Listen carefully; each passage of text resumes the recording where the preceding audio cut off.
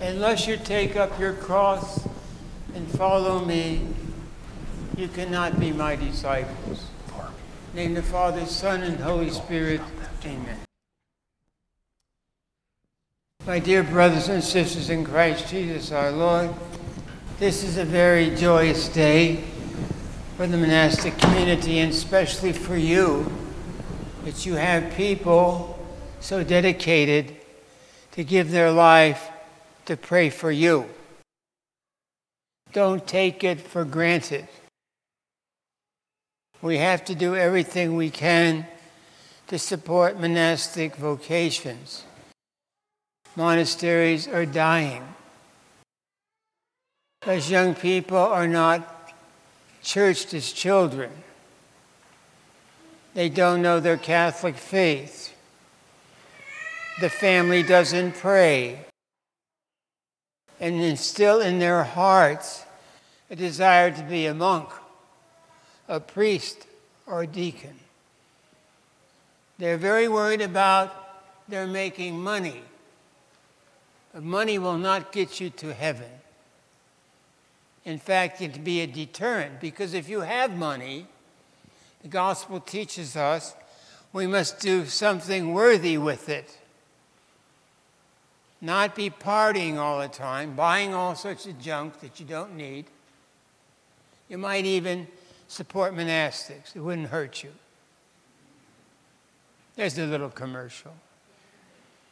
Tidor is very special for several reasons. First of all, most unusual thing, I think I baptized him. How do you like that? Must have done a pretty good job, right? I have 3 points today in the homily about monasticism that I want to share with you. The first is Jesus Christ telling us how to be a Christian. He says, "If you love me, you will keep my commandments." It's not an easy job, but it's the first rule of monastics. And one other say you will love your brother. The best way to love your brother or sister is to help them become saints. I tell the monks, I'm going along with this monastic life, struggling like everybody else in it does, but I want holy monks, and you're going to drag me to heaven. And they're going to drag you to heaven. Ephesians tells us about a wedding, what a wedding is. It's a sign of unity to the church. And what happened to Theodore, Brother Theodore, you call him Father Theodore because he's a spiritual father, is he got married today. He got married to the church, to the mystical body of Christ. And he's a special treasure of Jesus Christ. And Ephesians tells us marriage is a sign of Christ's unity with the church. That's monasticism. That's just one point. I have 2 more if you can stand it. Our Lady, the Holy Theotokos, the Virgin Mary, the Hergumena of our monastery, went to a wedding at Cana.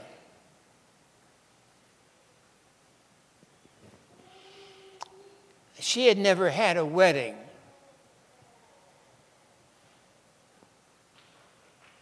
She was betrothed to Joseph, but they were not married. They did not know each other, as the Bible says. So is this young man married in a very pure way. A treasure of the church, a treasure of the Mother of God in her steps. Think about that. It's a marriage without carnal desire. It's a marriage with a suffering heart. 3 things go on in the monastery. We say long prayers. We've had people come and walk out on our prayers, and we just look at each other. We have doubt where they're going, no doubt. The church loves prayer. It's the breath of the church. Monastics pray long hours. Sometimes they don't feel so good. You get up and do your duty. We pray 6 to 7 hours a day in this little monastery. There's 4 of us, one's away sick. And we have candidates come. And they come, and some week, they only last 6 weeks. They don't even last the trial period because they find out they can't do what they want. You come to keep the commandments and to obey so that the prayers may be said effectively. And you must be dedicated to prayer. You must fall in love.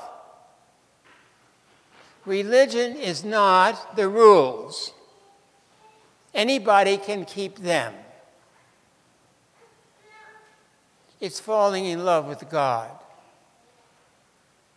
So the first mark of the monastic, the monk, is love for learning, desire for God, and the company of the Holy Spirit. The Holy Spirit, Paul says, prays with us when we cannot. And in the priest's prayers at Matins, that same prayer is there. He's trying to tell the priest not to despair. Say the prayers as best you can, because the Holy Spirit is helping you. We're never alone. Say in Slavonic, Znamibok, God is with us. We know him. We know him because on our worst day, he's consoling us to persevere in our commitment to the way. This is the third point for today. And it's the last point. Learn to love God through the gifts of the Holy Spirit. How do you do that? Prayer and fasting. I always prayed and fasted. I always tried to do the best I could. I was a pastor for 50 years? Almost, not quite. Then I decided to become a monastic to make reparation for my sins. And don't think you're without sin. You were born of original sin, which means, in this context, that your soul and your body and your heart are not coordinated, and they're disordered. So how do you get them in order? People come in, they want to get married, they come to talk to me. They're infatuated, they're not in love. A month later, they wonder what they did. With God, you know what you're doing. I love Gospel of John. I love Dionysius the Areopagite, who wrote most of this liturgy you saw to create a monk. And he's one from the Apostolic Church. And he wrote the mysticism of the church. We wouldn't know about the angels or anything without him. Don't read the introduction. These scholars are not scholars at all, but read it if you can, if you have the strength to read it. But you can all read the Gospel of Love. It's John's Gospel. You can all read the writings of St. Paul.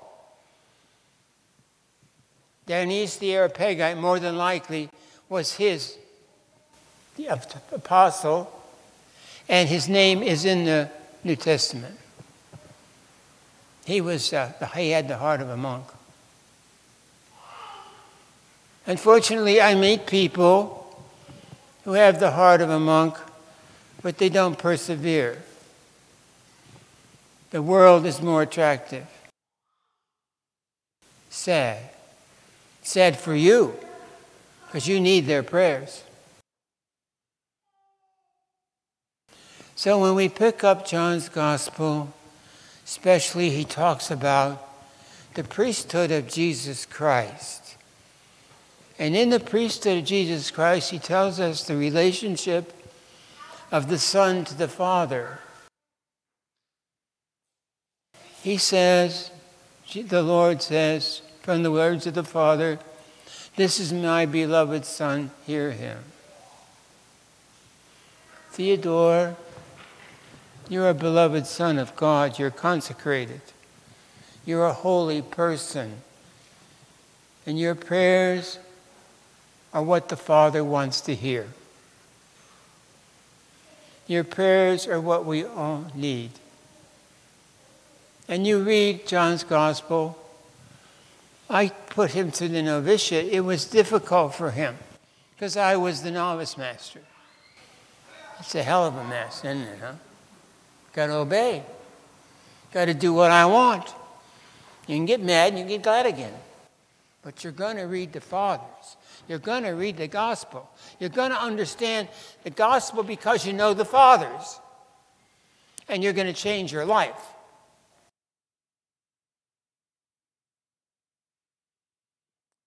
We contemplate a mystery in Christ. A man fully reformed and mature in Christ, whose life is incense before the Holy Trinity, whose daily concern is to say the Jesus prayer, who has the livery of Christ which he wears every day. He doesn't take it off to go out somewhere. If we go out, we wear the livery of Christ. The holy habit. You heard me pray over it. It's holy. No doubt, there'll be occasions for him to, not have a good day. It's okay. His brothers know about that. They look at him. We know. We don't say anything unless he asks us. And usually we say to him, well, we'll pray. All prayer is good. All prayer is holy. But the prayer of a consecrated monk, we're told by the Fathers, will get 10 people into heaven and sanctify his family. What a gift to a family.